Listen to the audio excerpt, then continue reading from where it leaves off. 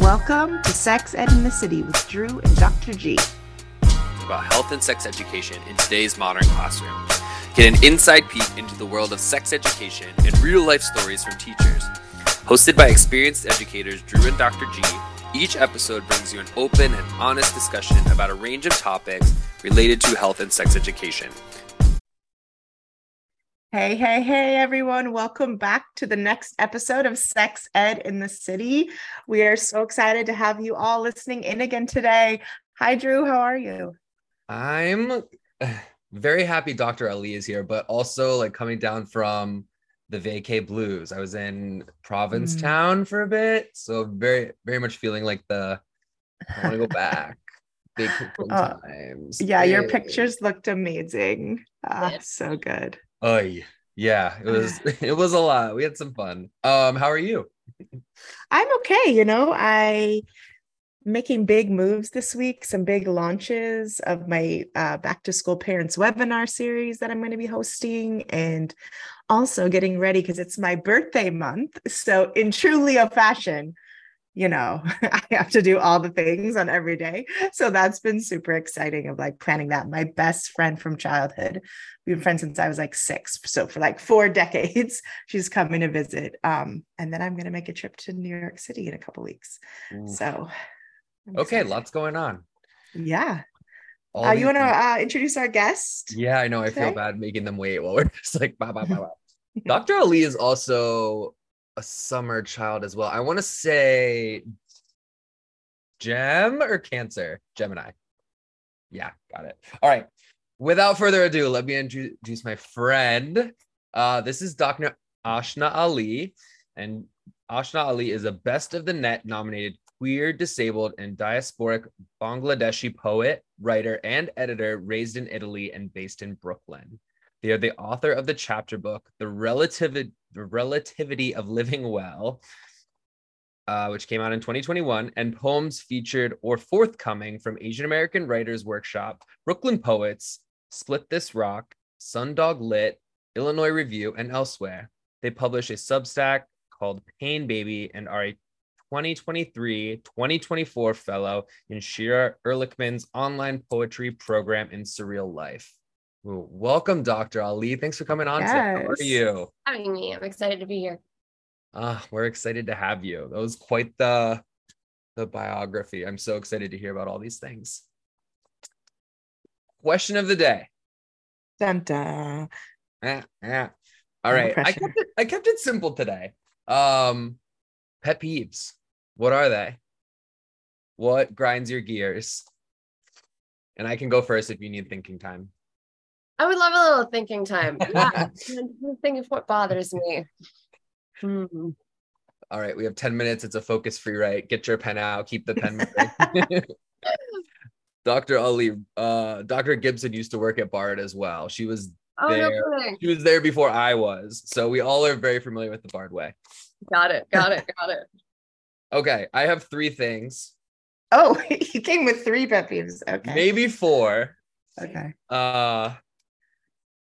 Living in the East Village and walking to Bard every day, one of my biggest pet peeves is people who don't pick up their dog's poop. It's gross. Mm-hmm. Second thing, very much for us New Yorkers, is the slow walkers sometimes, or people who are like blocking the aisle at the grocery store. I had that today. And my third was people who are obsessed with diet and exercise, which seems counterintuitive to us as health teachers, but drives me nuts. I don't want to talk about that all the time. I never want to talk about that. Fair enough. Who's next? If we're allowing for like classic New York pet peeves, then I definitely have probably a longer list than you want to hear. I'm very, very upset and irritated by people who don't give up their subway seat to the elderly or the pregnant or the obviously disabled. Like, that is really, just get up. It's not a big deal. It doesn't matter where you're going. You intend to get off sometime. Anyway, it upsets me. I am really, really annoyed by people who send me emails with my name misspelled in it. which happens very frequently, but my email address is literally my full name. So you can't actually misspell it and reach me at least one time. So that really, really bothers me. And really, really inconsistent texters. Yeah, I hear that. Like, Like, no, say, that's me. Apologies you in want to put advance. out on Friday. Do not take 2 days to get back to me. I have a life. Like there's a real calendar brain in me where I'm like, yo, I asked you a question. Yeah. Oh my God, I love it. Absolutely. Guilty. Those are very New York things for sure. Yeah. The responses. My problem is I read them and then I get distracted and then I forget to respond. But now text, you can switch it to unread. So that's really been a lifesaver for me because I always forget to respond to people. Remember when I was in read receipts? I didn't even know, Drew. Just being rude. Rachel unknowingly had her read receipts on and didn't know it. So For years, I thought they were off.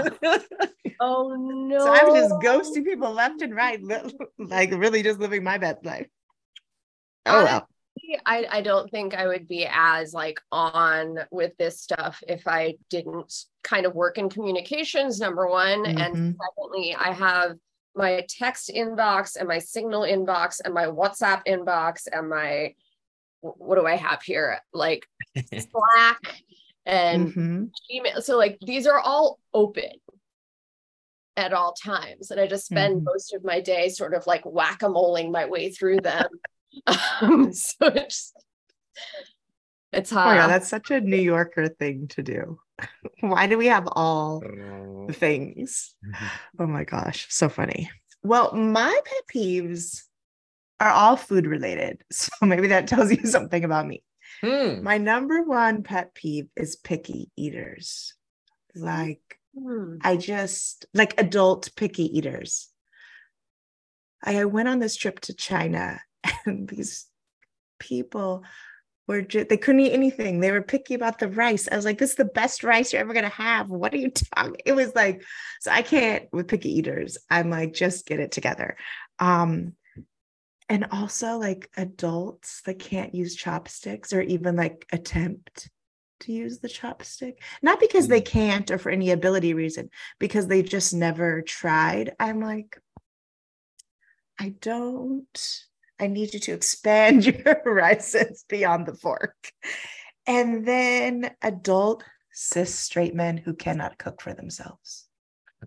I don't understand how, not even straight necessarily, just any cis man who doesn't know, like nourishing yourself is the basic life skill. I'm coming for you, Drew. I feel attacked. Yeah, you should. I should, honestly. Yeah. Drag me. I can't. Whoa. Drew Miller can't cook. Oh, Ashna, Matt, basic abilities. It's very bad. Anyone, yeah. I think anyone has to be a gourmet chef. I to believe that doesn't make any sense for you. You'll have to. We'll bring Matt on at some point. Matt, to Rachel's other point, and not to steal your thunder, but Matt has a whole list in his phone's app of like the foods I don't eat and stuff. Ugh. I'm bad. Yeah, I'm getting there. You're also figuring out what you need to deal with that, in that you're blessed with someone who will do it for you. Yeah, because listen, we all love you. I'll be like, nah, that is like a non-negotiable for me in dating. The person has to like you. It's great. That's wonderful. Regardless, time to start making some things. I do make things, but they're like very basic. We don't have to talk about that. So like, it's just like, oh, a grilled cheese or like eggs for breakfast. An entire podcast coming for Drew.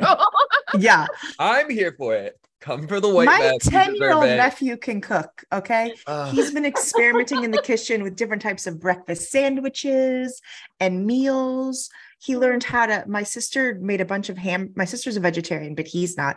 So she made a bunch of like hamburger patties for him and froze them. So whenever he wanted to make like a hamburger creation, he could do it. He's like in the kitchen now. He's 10. It's amazing. My sister's like, I will not raise a man that cannot nourish himself. I'm like, there it is. There it is. Absolutely. this 10-year-old's also bilingual. Like he's way ahead of a lot of 10-year-olds. Yeah, he's a dope kid. He really is. Okay. First of all, Ashna, do you prefer, I noticed on your bio you didn't say Dr. Ali. Do you prefer Ashna? Do you prefer Dr. Ali? I mean, if you call me Dr. Ali, that's just weird. So let's go with Ashna. Okay. I think the only time I've ever been referred to as Dr. Ali was while I was teaching at Bard. Mm-hmm. That is the only small little chapter of my life in which I was referred to in that way. So I kind of forget that it's a thing. Got it. Okay, noted. Ashna it is. Hey, good to know. Yeah, talk to us, or talk to everyone, I guess, a little bit about, well, we met at Bard together. We're in different departments, but we like interacted and like overlapped. And I think that's just kind of, you feel the energy from people. And even though I was never near class, like I knew you were like a great person and the kids love you and trusted you so much. You've since left Bard. Can you kind of, what's going on now? What are you doing now? Oh man. This is also gonna sound super stereotypically New York, right? In that I'm sort of like job juggling my way through the world in order to sustain an artistic career. So as an artist, I'm a poet, which notoriously does not pay anything ever in most contexts. So in order to support that, I am doing a number of different things. I work as the sort of manager and handler for Chelsea Manning and support her in running operations for her sort of intellectual property tech startup company. Additionally, I have my own one-person company that provides editorial support, whether it's development, editing, conceptualizing, straight up coaching from the ground up for people writing books. I translate. I work as a sensitivity reader from time to time on a freelance basis for Penguin Random House. And I just joined the team at Anjali Education Consultants, and they are a group of really cool writers and editors and educators who support individual high school students on the development of their college essays as they apply for colleges. Wow. So many things. You're so dope. Oh my God. Whack-a-mole. I love it though. Whack-a-mole. No, that is really cool. Yeah, when you were at Bard, were you also, I mean, you were still writing and doing your own thing as well. Have you like how has that transition been like since leaving the classroom? Lots of different hats. Lots of different hats. While I was at Bard, I was still writing and performing poetry, but definitely with less frequency, just because that job takes up so much time and space and mental energy that sustaining anything else with that much attention would have been, I think, too great a challenge for me. I left Bard in 2021. Yeah, I think so. Time since 2020 has collapsed for me as a concept. I never know when anything is anymore. But when I left, I was very, very, very ill. So the transition out was really hard because I wanted to be there and I couldn't because I was just not well enough to handle it. And it's been really gratifying to have the flexibility and autonomy and freedom to do all of these things that I'm currently doing. But I do miss the kids kind of every day. I really miss the classroom. I do not miss the things that come with, working for an academic institution on the level of office politics and bureaucracy and all of that nonsense. But I really, really, really miss the classroom all the time. I feel that. Yeah, No Rachel. one, I feel like no one ever leaves teaching is like, I don't miss the kids. Everyone's like, I miss the kids, nothing else. And I Yeah. wish we could get to a place where teaching is really just that teaching, or doing the passionate things and not bogged down by all the stuff that makes folks leave the profession. Because so many folks leave that for reasons that have nothing to do with young people and education, and everything to do with the systems. It's a real shame. It's a real shame to watch so many people with so much talent and love sour on it so deeply, which I was absolutely a part of. I do not think I'm ever going back, both for health reasons and because once you're out of the game for a little while, they don't invite you back.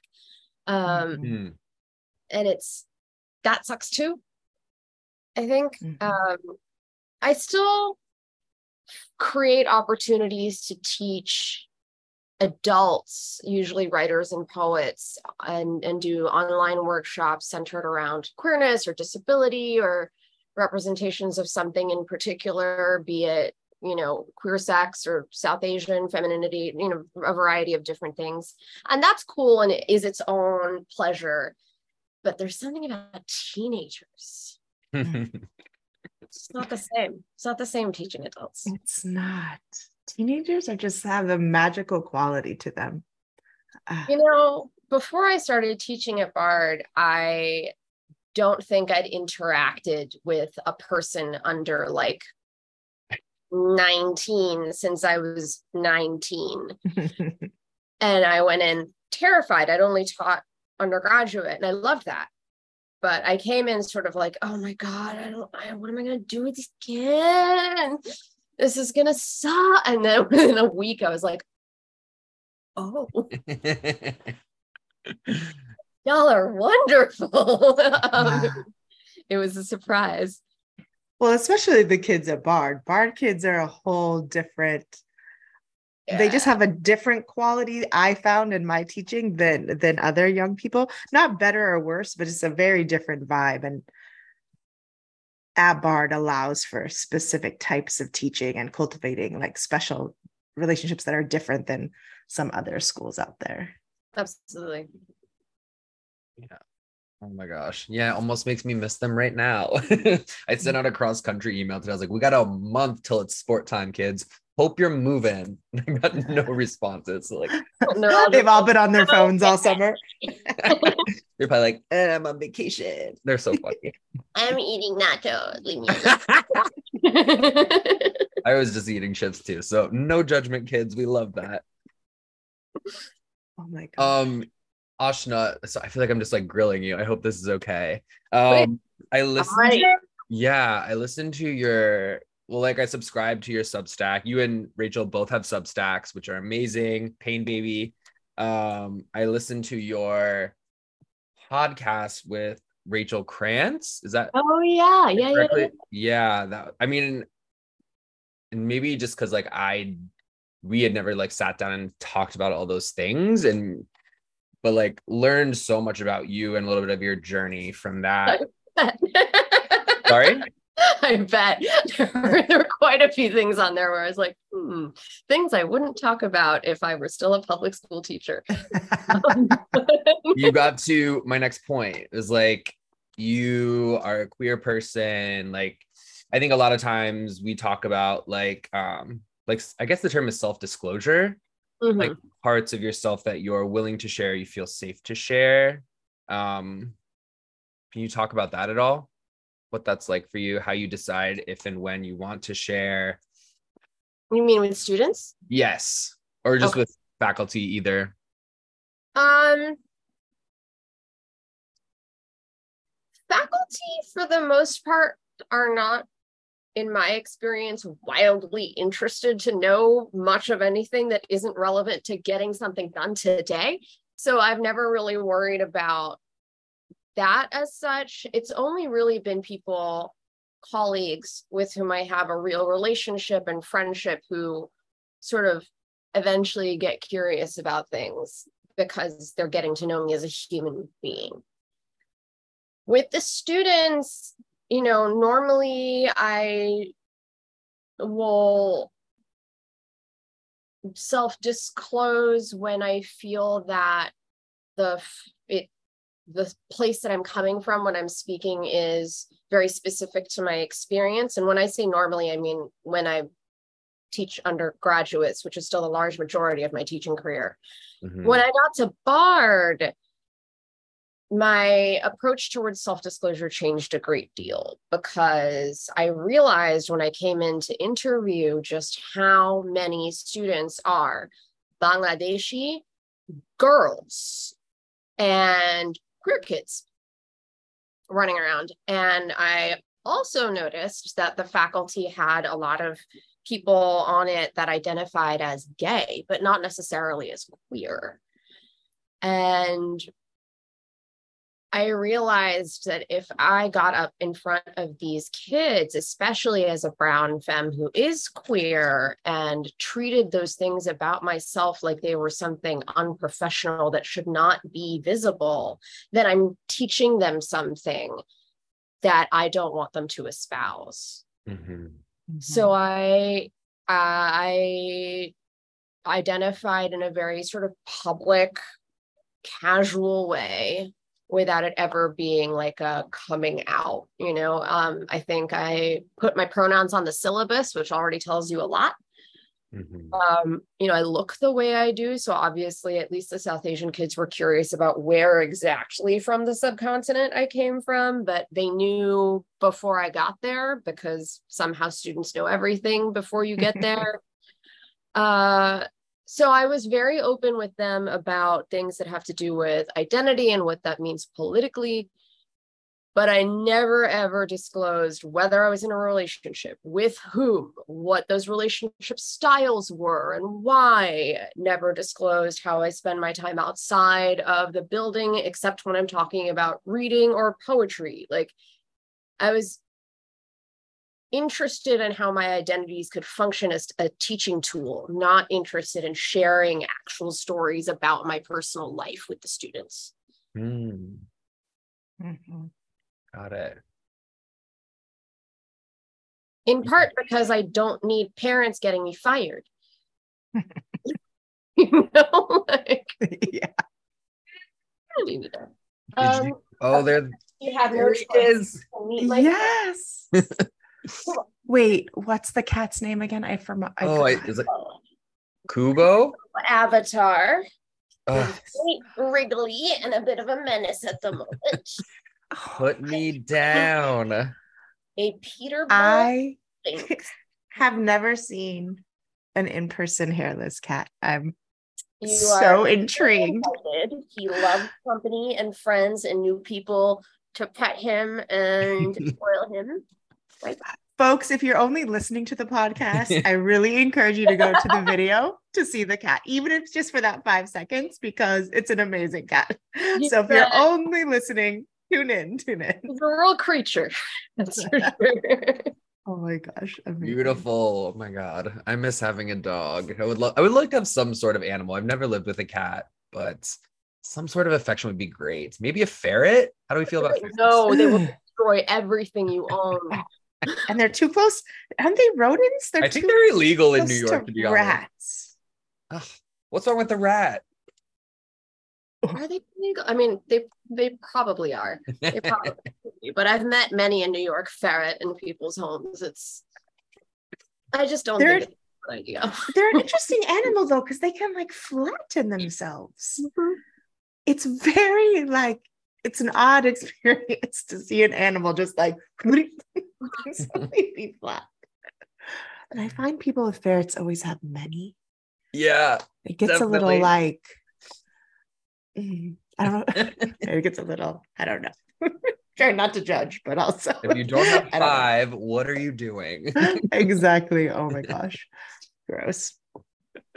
Well, I don't do rodents. But back to your conversation about your identity, I think one of the things I struggled with as a teacher the most was this balance of like myself as Rachel and then myself as the teacher, Miss Gibson.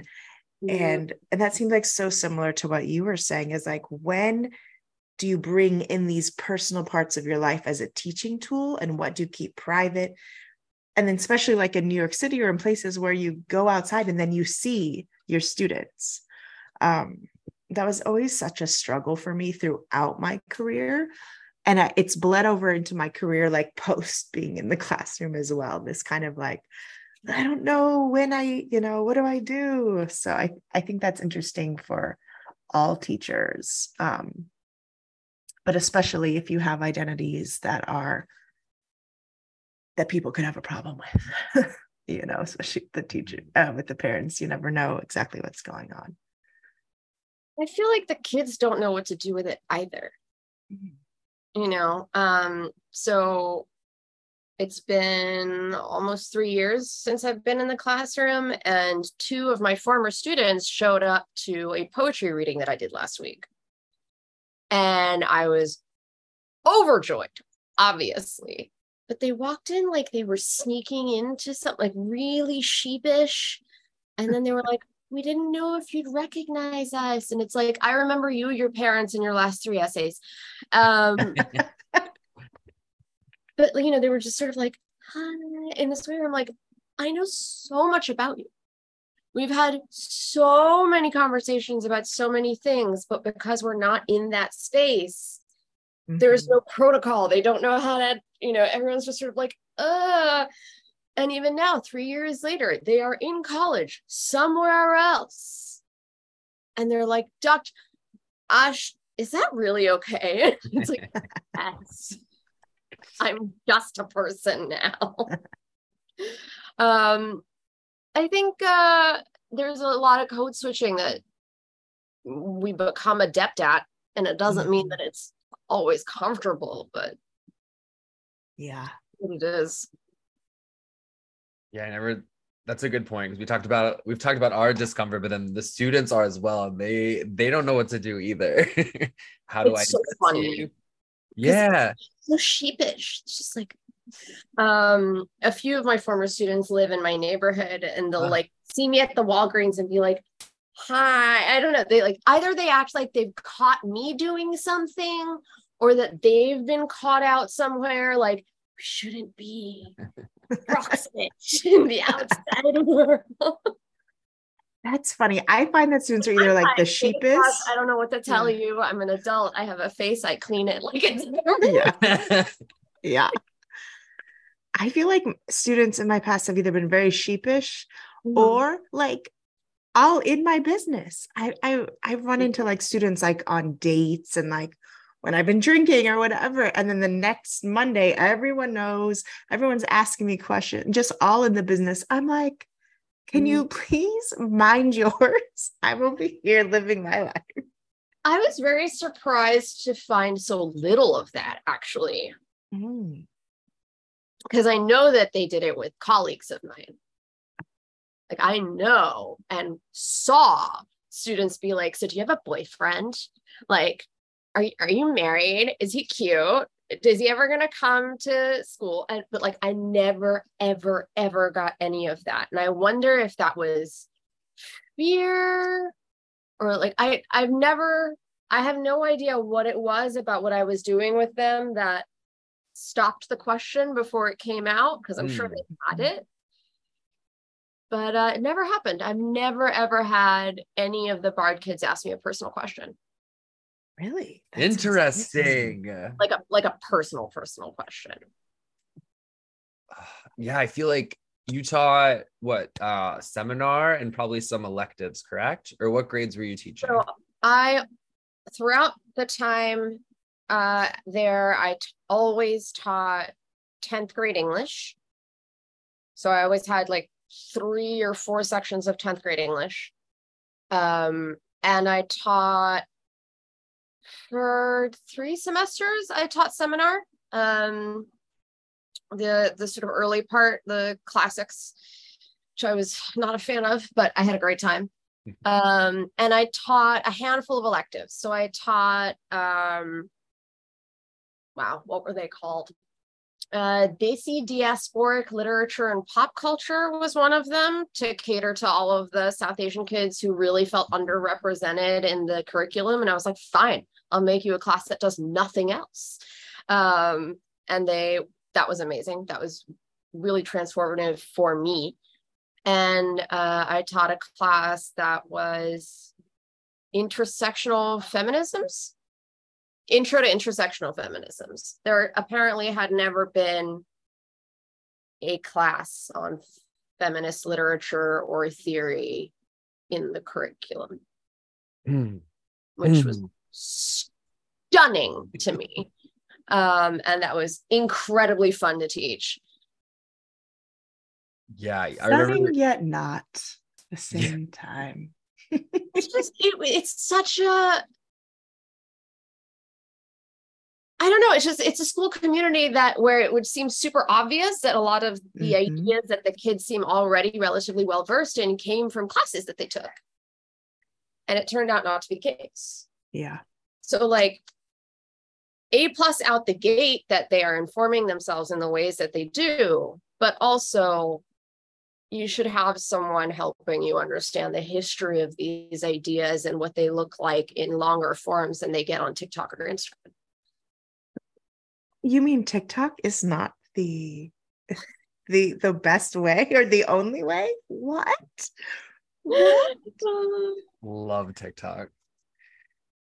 Yeah, or the classes you taught, I'm sure, and just like the nature of them, like probably really allowed you connect really well with students. I think like health and sex ed, we get a lot of personal talks and stuff, but I can't imagine like, I don't know, the stuff you're reading and tying it back to like things going on in their life, or just them writing constantly, because that's all Bard Kids does, and maybe seeing their thoughts. I don't know how much you saw and didn't see, but like I feel like English teachers, I don't know if that's even how you would describe yourself, just have such a great relationship with kids because they see so much into their inner thoughts.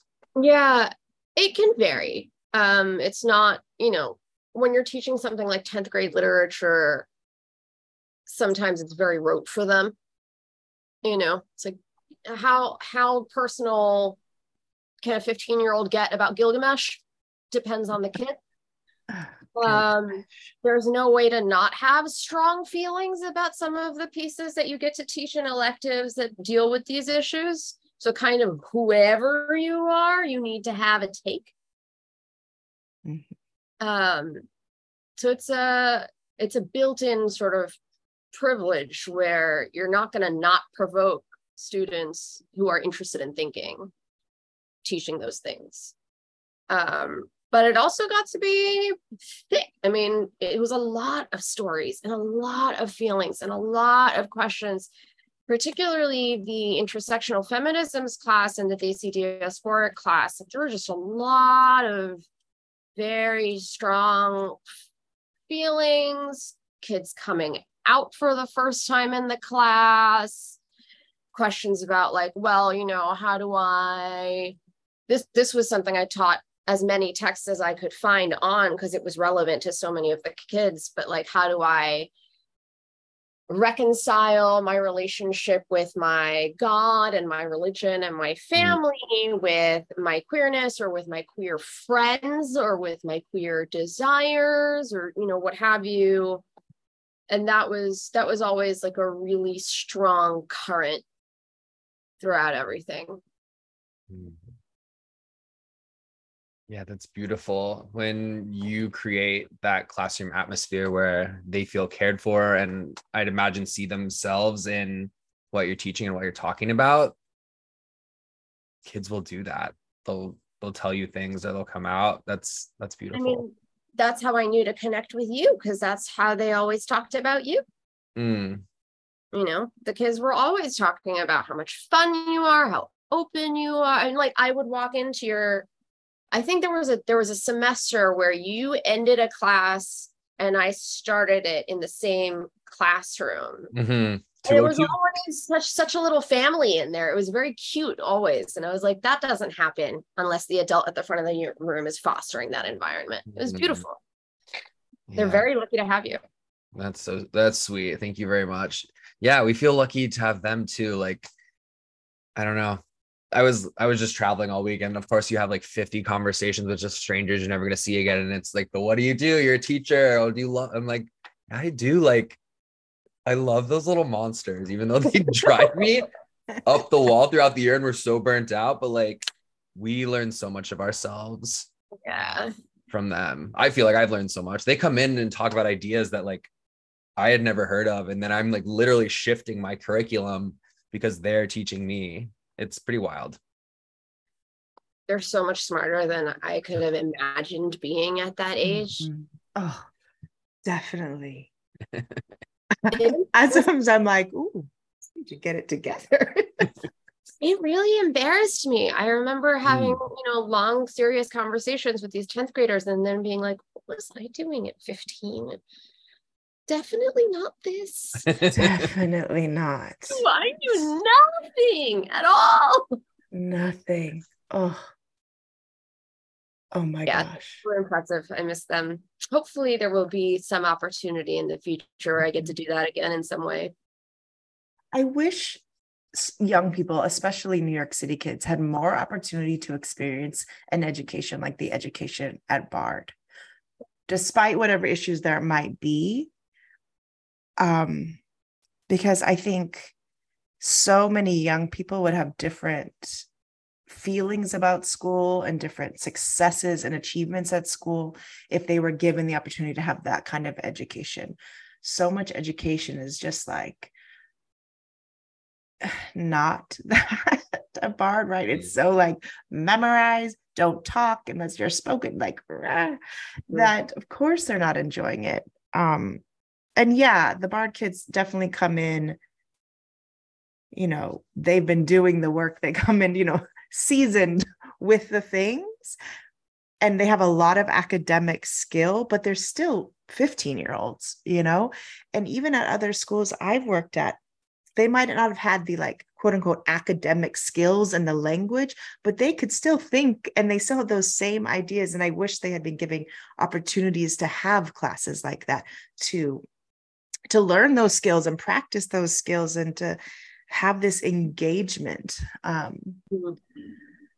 to really like self-reflect and interrogate ideas that often they just don't get. It's like, do this busy work so you can do this exam. And it's like, not education.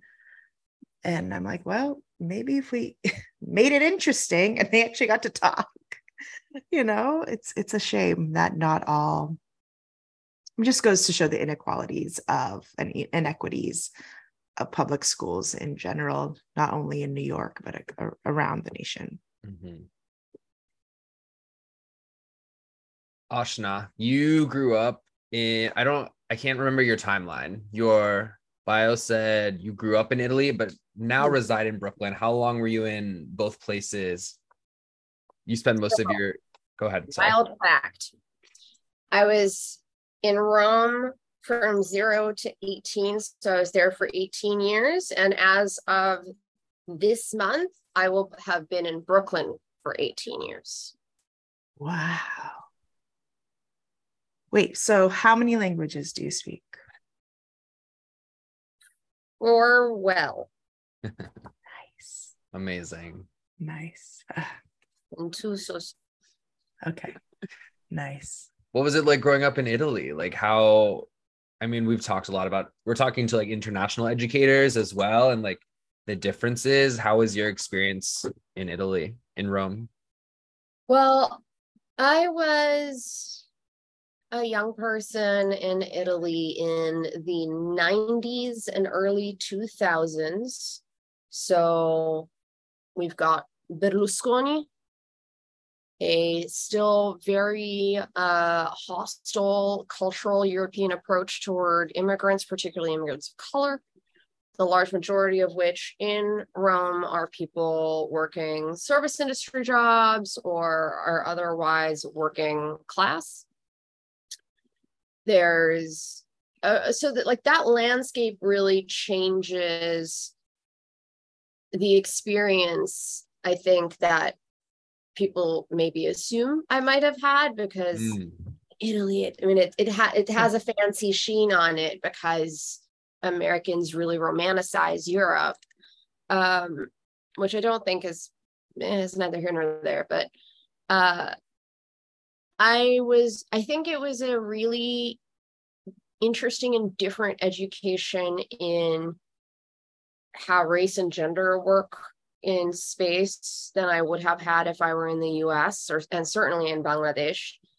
So I think it was both a really, really beautiful experience because Rome is absolutely one of the most beautiful cities in the world. Stunning, stunning, stunning. It had such a deep, deep impact on my relationship to art and food and architecture, and just like all of these things are sort of overlapping because it's about a particular kind of approach to form and beauty.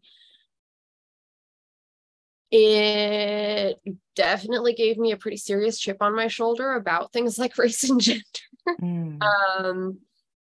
It gave me wild exposure to so much language because while we talk about diversity and how international New York is, for the most part, everybody here speaks to each other in English, which is just not true particularly in much smaller cities that are perhaps not as cosmopolitan, but have lots of people moving in and out all the time. It was a wild time. I don't even know where to begin. I'm both deeply grateful for my experiences there and wish I'd been spared some of the uglier things that came with the territory. Yeah, it's interesting to hear you talk about the race and gender piece, because I would assume a lot of, and this is probably my American view, like romanticizing Italy, but just like I think of the United States as doing some pretty bad or like unsensitive things like educationally, typically. I guess I wasn't expecting Italy, or at least Rome, where you grew up, to have that as well. I never had a sex ed class. I never had a health class. And I went to an elite international private Catholic prep school. It was a nightmare. My educators were incredible, and I continue to be close with several of them, all of whom have finally retired and brought back peace into their lives. But it was a tough environment for a young person, for sure. I mean, it was for me. With my peers, my teachers were extraordinary, and I owe them honestly everything. They were the reason I became a teacher. They absolutely saved my life and continue to be some of the greatest influences in my life. But when I talk about the gender and race piece, I think it's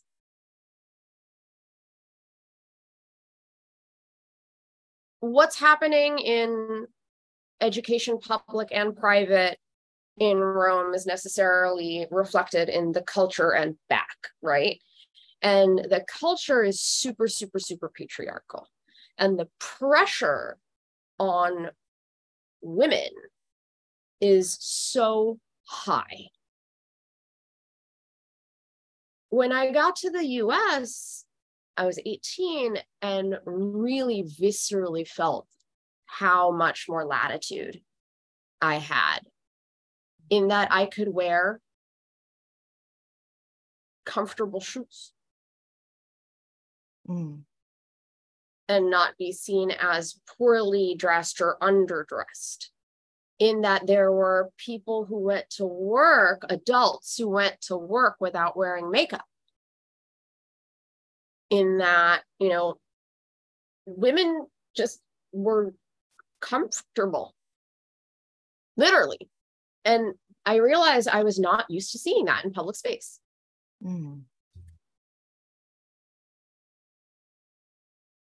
Imagine Interesting insight. I mean, I'm pretty femme presenting.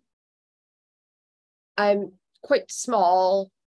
I think that for the US, I am quite femme presenting in a variety of different ways. And I go home and I like pop out to the grocery store or something, and I feel like the biggest, most visible, like butch dyke in the world. Wow. You know, with my mother close behind me, like, put on lipstick at least. You know, like it's real. Expectations for women are just to be like extremely feminine. Is it also with like gender norms and things like that as well? Absolutely. I mean, there is a strong feminist movement that has grown out of and persists through a super, super strong political left intellectual arm in Italy. And it's an incredible tradition, but it has not had sufficient impact on the day-to-day lives of women in Italy, I don't think. And to this day, you know, it's a lot about appearance and behavior, how you sit. There's a lot of policing of physical behavior and appearance of women. I mean,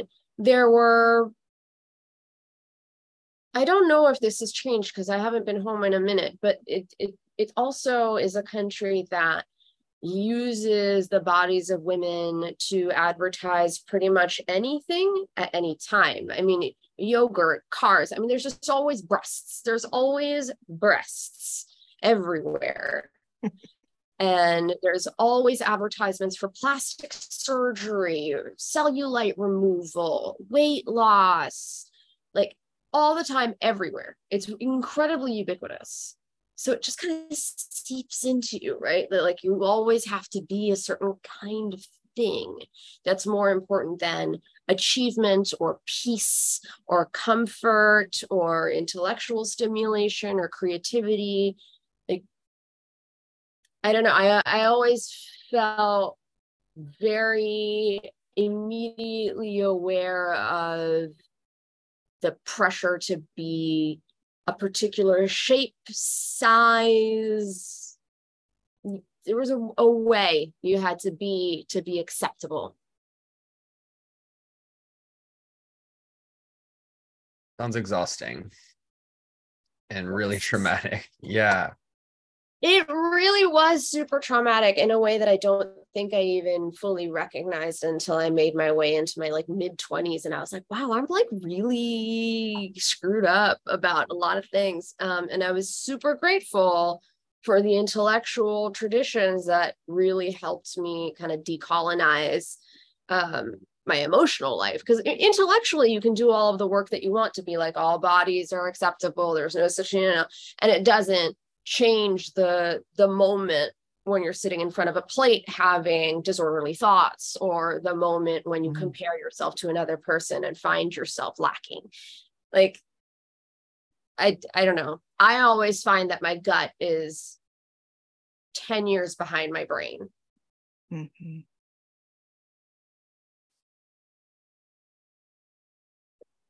Oh, Drew.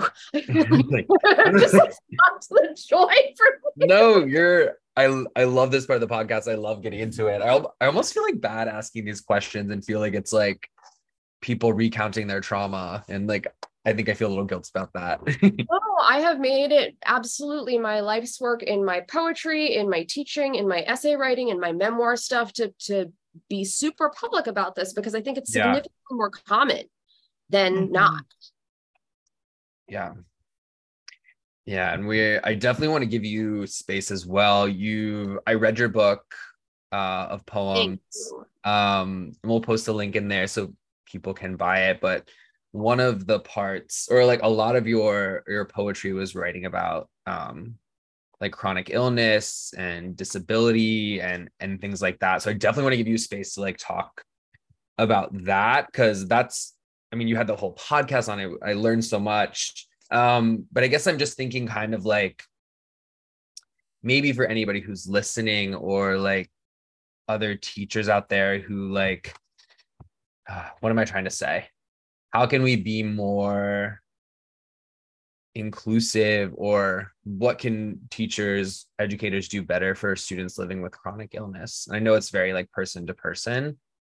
What do you think about that? It isn't.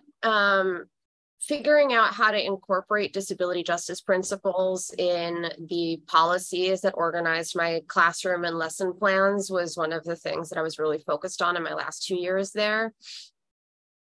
And there are ways to do it. I'm sure I just scratched the surface of what's possible because I was just sort of like doing it alone. But I was interested in figuring out models for grading that took neurodivergence into account and a lot of other challenges into account, so that I was grading progress instead of product. So progress, not product, was something that I was like constantly thinking about in terms of how assessment works, because one of the most violent things when it comes to disability justice is the notion of assessment to begin with, right? Like, you are good and you are bad, and you did badly or you did well. And it's like, or there's a whole story with your relationship to whatever it is that you're doing. Like, I failed statistics twice in a row. It was because the class was oriented around data that focused on teen suicide in response to antidepressants, not because I'm bad at statistics. I found that too traumatic. I couldn't get close to it, let alone do numbers. Yeah. So you never know what's going on. So I think that's an important thing that I sort of used experiences with students to retool grading rubrics. I was constantly retooling grading rubrics to target assessment as the primary ill to comb out. But I think the thing that I would say the most to educators who want to make their classes more accessible is to read disability justice books that are specific to that idea, but also talk to students who are clearly ill. What would make your life easier? And assume that if it's true for them, it's probably true for a bunch of other students. I love that. We can't make the doors better for the kid in the wheelchair. We can't necessarily make, a lot of it is structural, but a lot of it isn't. Yeah, that was one thing I took away from your pod, was like, I think people, specifically Americans, like, don't want to ask the questions because they feel like they're being rude or they're intruding. And you really mentioned, like, if you're asking in a way that's like genuinely curious and like you have a caring for this person, it's like, hey, I don't understand what blah blah blah is, like, could you help me understand that? Yeah, that could go a huge way in building a relationship with the student, also just being able to help them succeed better. More. Yeah, and there are two different schools of thought on this, and I run into this argument a lot. I am of the personal approach. If someone is ever like, hey, I want to learn more about this thing that is true about you, whether it's illnesses or where I'm from or queer identity or whatever. I've also heard often from trans folks, and I completely understand, especially in this environment, why this would be the approach. It's like, no, you cannot ask me questions about this. Go look it up. And I appreciate that, because the questions tend to be very personal and of a kind that you would never ask someone otherwise, right? Yeah. Like, I did have a moment in my professional history, I won't name places or names, where someone at one point was like, so your pronouns are they, them? And I was like, yes. And, they were like, so what does that mean for like, and I realized they were asking me about the status of my genitalia. And I was like, how's your genitalia? And it was just so shocking to this person to be asked that question. And I was like, hey, you see how that feels? But people feel entitled, if you're different, to make you fit into whatever idea of the world that they have. So I completely get it when people are like, no, go away, you can do your own research. But I think that there is something different about the genuine ask, and you can tell. Yeah, there's a difference in saying, like, how can I support you in this class than what parts do you have? Like, yeah. Like, what parts, what genitals we have make no difference to how I can learn. Anything. Yeah. Anything at all. So yeah, I think Totally it's irrelevant. the question folks are actually asking is so important. And also, it's none of your business. Students have come to me and said, so-and-so won't use my pronouns because they are making explicitly in the classroom in front of other students a sort of quote unquote logical equivalence between their assumptions about my body and the language that should be used to refer to me. Right. So there is also that additional thing of like being super careful about how you're asking the questions. There's what are your pronouns versus what do you feel like? Yeah. And it's I think, and just such a small change, right, in our language is so important. When we work, Drew and I have done a lot of like workshops with teachers, and just like changing one small word in your language, in your question, makes all the difference in the world. And I find that educators who care will learn and do the work.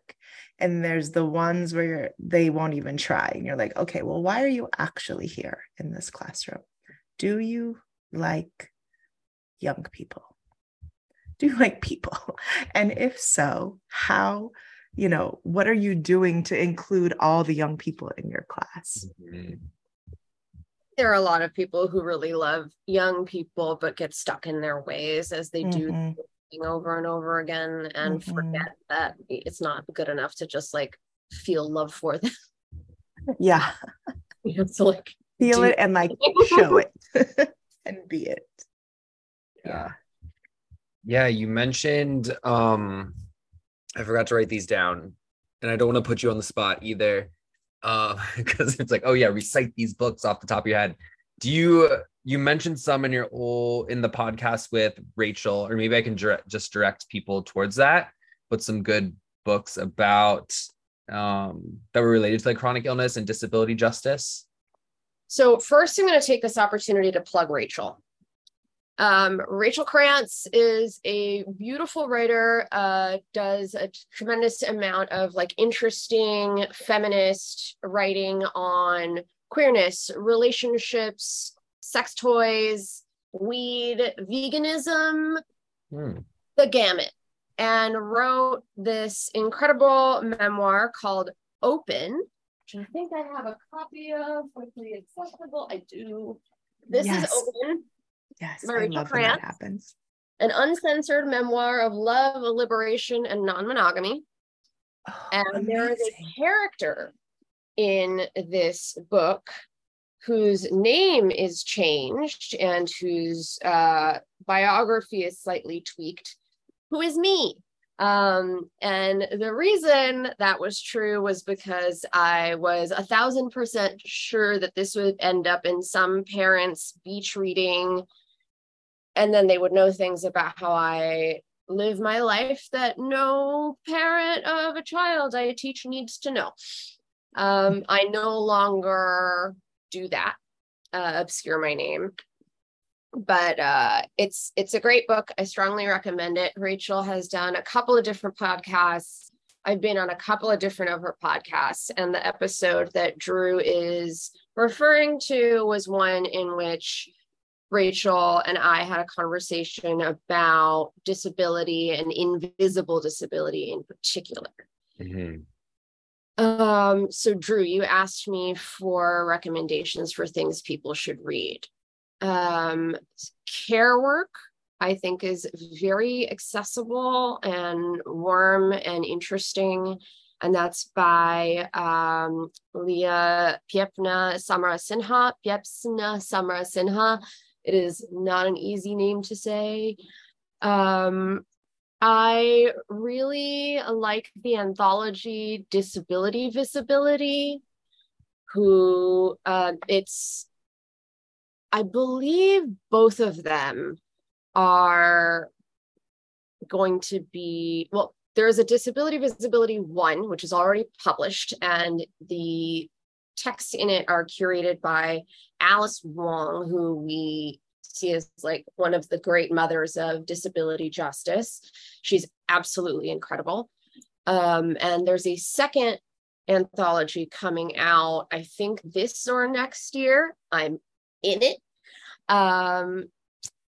As are a lot of really, really extraordinary writers, many of whom I know. That is actually one of the things that I love the most about the disability community. We stick together and uplift one another's work. And I am super, super grateful for the community. I've never been in a warmer environment socially, I have to say. Who else should I recommend? Mia Mingus. Mia Mingus has an incredible blog, the name of which I forget, but it's really, really good. And Mia Mingus is a woman of color, a disabled person, and queer, and has this super intellectual, intersectional lens when writing about really anything, and brings all three of those frameworks to everything that she does in a really interesting way that we need to see more of in the world. So many. I have so many things. I want to like get up and look. Don't get up. I'm happy to like curate a top 10 for your podcast website or something if you like. God, that would be amazing. Oh my gosh. I wrote down all the ones you just gave us, which sound fantastic. So appreciative. Oh yeah, I'd like have a syllabus. Yes. All of the things. Got it. Have it. I will just cut and paste it to you. Perfect. Oh my we gosh, appreciate that's awesome. that. Yeah, we so appreciate that. Yeah, Ashna, this combo was amazing. I was so happy that we made this work and that we got to speak with you. Yeah. Tell the people how to find you. Tell us what you're excited about, or what you're like, all the things, where to find you. Okay, so shameless self-promotion. What are the best ways? Instagram has, I think, most of the information in all of the directions. Got it. My handle on Instagram is Dr. Dushtu. That's DOCTORDUSHTU. Doctor, the whole word, to remind me that I have a doctorate, even though I feel like I don't use it particularly. And the word dushtu, which in Bengali means mischievous or naughty. Yes. I never knew that. Oh, that's so cool. Relativity of Living Well is no longer available for order online because it is being expanded and reissued, and should come out as a whole other animal sometime in the next year, I'm thinking. I have a bunch of poetry online that can just be Googled easily. I do a bunch of readings, and I publish a monthly or more than monthly Substack at painbaby.substack.com. Awesome. Wow. You are brilliant. I am like a little bit like fangirling right now. That's friends. Yay. Touch my hairless cat. Oh my gosh. I'm going to be in Brooklyn in a couple weeks. I would love to meet up for coffee or something. Where are you located? I'm going to be in like Crown Heights. Where No, where are you now? Right now I'm in Miami. We got a lot of issues down here in Florida, but I lived in New York for 20 years. Okay. I've been very homesick as of late. So I'm coming to Brooklyn in a couple of weeks. So I would love to have coffee and chat more. Absolutely. I wonder if this will maybe inspire Drew to hang out with me in person.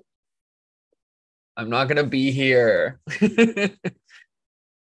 going to be in Australia because he's fancy. I'm going to Australia to see my old roommate. I was just in Provincetown. My girlfriend right? I summer in Australia. And also, I'm just running off to Australia to go be beautiful over there, whatever. I need you both to do that. Y'all can do your coffee thing. I have FOMO already. Stop it. You have FOMO. I want to go to Australia. I know, Please come. Oh my God. Jen would love you both. But yes, I would love to get coffee with you when you are here. That's awesome. Crown Heights is a neighborhood I am in with great frequency. Okay. Happy to see you. Okay, cool. I will send you an email about that. Yeah. I feel things brewing. I'm so excited. Thank you so much for having me. This was so much fun. Yeah, we appreciate you. Thanks for coming on and spending some time with us, just like chatting it up. Hey, everybody, if you have questions for us, or I don't know, you can follow us at Sex in the City on Instagram and Twitter. And our email is drewandrg@gmail.com. Any questions, thoughts? We appreciate it. Thanks for listening. Yeah, and we'll put all Ashna's information in the description, so you can check that out to make sure to get a hold of them. All right, y'all. See you next time.